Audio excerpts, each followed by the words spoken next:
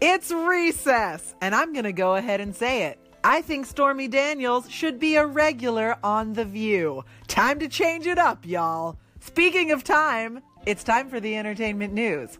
Or as I like to call it, your recess from the real news. Here we go. As you may recall, Russell Crowe had a very interesting divorce auction recently, and one of the more unusual items purchased from his personal collection was a leather jockstrap. Who would buy such an item? And for thousands of dollars, no less. Nobody knew, and we were afraid to ask. As it turns out, the buyer was none other than John Oliver. John Oliver, in his infinite whimsy, purchased several items at the auction to make into a tiny Russell Crowe museum. I don't ever want to visit this leather jockstrap, but knowing its exact location does give me some peace of mind. I don't want it sneaking up on me.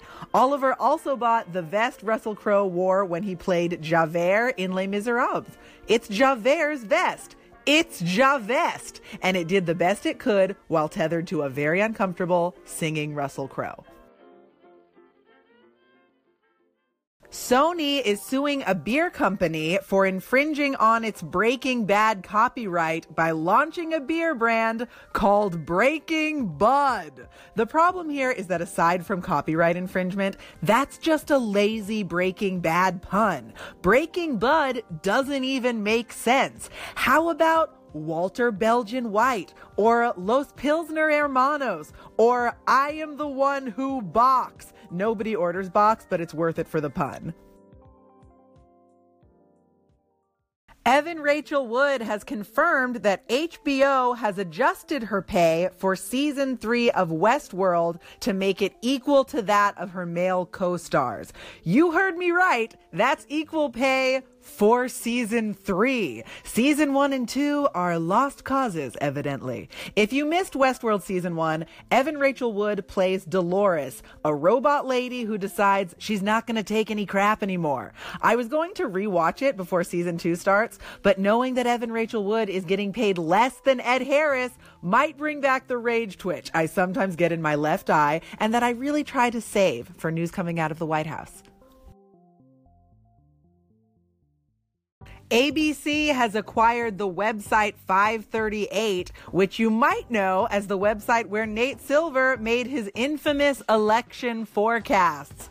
Silver's forecasts were eerily accurate in 2012, so based on his predictions on November 8th of 2016, I bought a bunch of celebration cupcakes that, spoiler alert, I did not end up eating. Now when I see those cupcakes in the store, they just make me very sad. So thanks for that, Nate Silver. You owe me a new favorite cupcake. Angelina Jolie will return to the nightmares of 4-year-olds in a Maleficent sequel. Maleficent 2 will co-star Ed Skrein from Deadpool as the villain because Maleficent turns good in the first one. But unfortunately, she's still stuck with that name. I guess she could change it to Maleficent ... JK! ! But that's a lot of punctuation. You could also make a beer called the Heisenberg, and it would just be the Walter White Ale in a hat. Take care, guys. I'm Olivia Harewood, and I will catch you next time. Until then, recess adjourned.